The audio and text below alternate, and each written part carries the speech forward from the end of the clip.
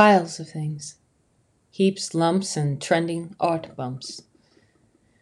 Though the availability of dictionaries has reached greater numbers of people than ever in the past, including the history of those words in etymological dictionaries, the use of words remains a contention with certain psyches.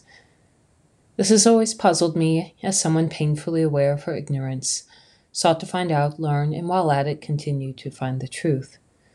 Just because something is obscured or challenging to comprehend or understand doesn't mean it cannot be done. And in the loss of illusions, the pain of traumatic experience has created an illumination from within. This type of personal alchemy formed the basis of the Enlightenment, the notion of the way, and situates itself at the heart of biased sources of opinions and news and facts. Though there is a greater volume of information in people's pocket computers, the plethora of voices points to a similar fact of life and buttholes. That's right, we all have them. So if we are to distinguish bogus from real, falseness from bona fide, this is why I don't rely on news sources or social media. For one, the main reason I am not a journalist is because I do not want the authority to tell people what or how to think. For another, journals and peer-reviewed journals have also posses with people who can be bribed or fearful of speaking against their tribe, but are closer to reporting documented information without a conclusion jumped to. With all the emphasis on now circuiting at the same time of watch out for this invisible thing or that possible outcome, the energy put into those dissonant tracks doesn't alleviate the need we have for sovereignty or inner peace. I cannot pretend to know what will because I manage to regulate a lot of internal bodily processes with breathing and focus, but seeing where in medical and government systems, even social groups, who or what I could actually trust has been nearly an 8-year-long process. So I really wonder why anyone would want to frown upon vocabulary choices when the caverns of the mind can be painted with greater specificity. Labs and imaging have greater sophistication in showing us the parts too small to see, and psychologists or good friends can ask questions instead of telling us what to think or do. That's a best case scenario too, even as psychologists get trained with cues to encourage individualism. We no longer envision in two-color or stick drawings, though those are still trending. The ability to envision in holographic space has emerged. In this vision space, the parietal space also reveals the subliminal space. Jung isn't that mysterious still today, is he?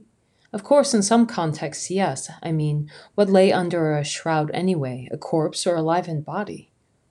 This is what makes the internet such a schizoid place. The contexts are overlapping. In grad school, I called it intercontextuality, a concept I don't think I made up, but somehow drew diagrams that made sense. Still at this time.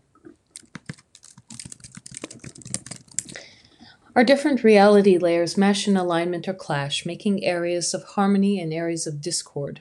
Of course, the fastest solution is to shut off the resource, but then it's to find shared literacy with language and pictures, desires and visions all over again.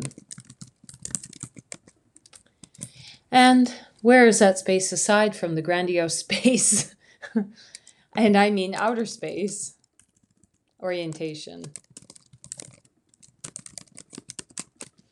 I tend to notice a sense of fatigue around media and communication lately. The bore of the projecting, the hunger for relating, the nausea of another self-development workshop. So when I went to church tonight in Paris, because there wasn't a line to get in, what I got there was a similar thing I could get at a workshop. There was song, there was spacious air, and everyone just being present together around some words and symbolic rituals. To shroud anything in mystery is to toy with someone's time and therefore waste their life fooling them of the inevitability of death. Perhaps this way of thinking is how I avoided cults and can entertain interest in nearly any kind of story, because there is always something to learn, even if it's a bit dry or spicier than preferred.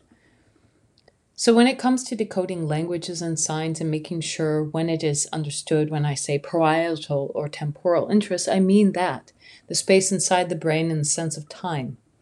Is the parietal area of your brain feeling like a pretzel, a headache, or clear and focused? Even if you and I stood before a tree and saw different parts of that tree, don't you think we could both acknowledge the tree exists? so therefore it seems obvious to me. Existential quandaries are more about subjectivities than actualizations. As I express my sense of time having been hijacked, I hear others say the same. This is an ordinary sense of shift in temporality, but a more widespread liquefaction, which I logically attributed to the loss of delegated labor. Our pocket computers were in some places nearly forced into acquisition. Without a mobile GPS device, which, mind you, my Google Maps worked the other day when my 4G service was randomly not working, we are confined to what is known or forced to learn to navigate with other devices, a compass, landmarks, street names. And the phone enabled more people to find out for themselves that Ouroboros grew. At a certain point, there will be no space or body for the snake continue to eat. There will be a lump, a sort of butthole mass. And in this case, I am not talking about church mass, though horrific histories of people watching Christ be strewn up on a cross under the lie of his death forgiving anyone else's wrongs, is really what we look at today as governments choose a well-known figure to punish for the behavior matched by his or her own, to show others to dare not seek the truth or risk persecution. And now employers and institutions are doing this. Do as I say, or else you're out. Friend, writer, librarian, and supporter of my work had said this among other things that stuck with me. No one is evil as all of us. I not only lamented, but challenged that thought with, we can do better, and we have every tool at our disposal to learn how to free ourselves from the violence of our own ignorance. Self-flagellation is not doing better. Self-love can also turn just as foul as in the proliferation of me first always attitudes. When it comes to social psychology, placing the power on a sign or symbol outside of our body immediately makes us subjects instead of agents. The thing about wanting an agent is responsibility, and that's the part I'm not sure anyone wants. When it comes to every argument or misunderstanding under the sun and moon I have felt, heard, or witnessed, there were usually two people with personal bias describing reality in a way that either placed themselves or the other as higher or lower than the other. Instead of understanding the other, there was dominance, or in the case of someone like me, assuming people wanted understanding, beauty, intelligence, love, and harmony, a sort of stomping on, a kind of glee only childish bullies seem to reach for. And with that, I'm careful with this assertion on art, because I'm not policing what is out there, simply describing from a bias that I think a bunch of other folks are also wondering. What is with all the piles? Go to any exhibition in the last year or see any photos that you are sure to find piles or heaps of anything. Clothes, candy, and people saying there are only copies of copies of copies. Well, yeah, if you just keep doing that, then sure. But have you thought about what really matters to you instead of therapeutically making your life a hero or a victim to the world? Be so bold as to do something quirky or loving, sincere, or even cheesy, as it becomes the closest to what makes your own life feel meaningful. I ask myself these things daily, so it is that only reason I feel comfortable asking you. Do you think these piles are asks for poetry? Because I had to look up this word while on the Tele Poetry residency. What the heck is poetry? Or a poet? And lo and behold, poet comes from the Greek word meaning to make. The word poet, which has been used in English for more than 600 years, comes from the Greek word poetis, probably saying that wrong, itself from poiein, to make. The word also shares an ancestor with the Sanskrit word kinoti or chinoti or sinoti. Someone who speaks Sanskrit, please write to me. It means he gathers or heaps up. In that I balked at being called an artist my whole life until that was about the only thing I could see was worthwhile making some good in the world, and I speak for myself here, aside from becoming a mom.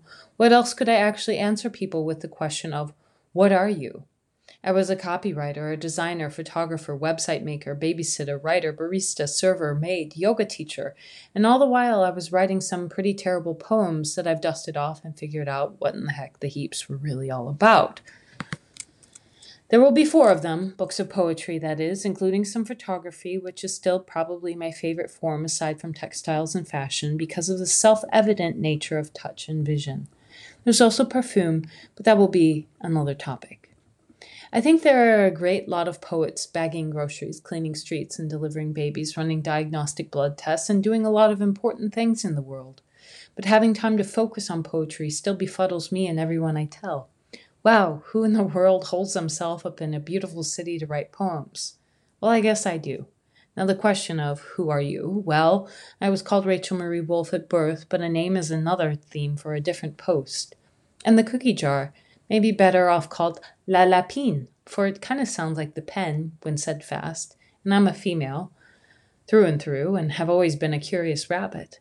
And if people are against animal testing, then why are they not more against people testing?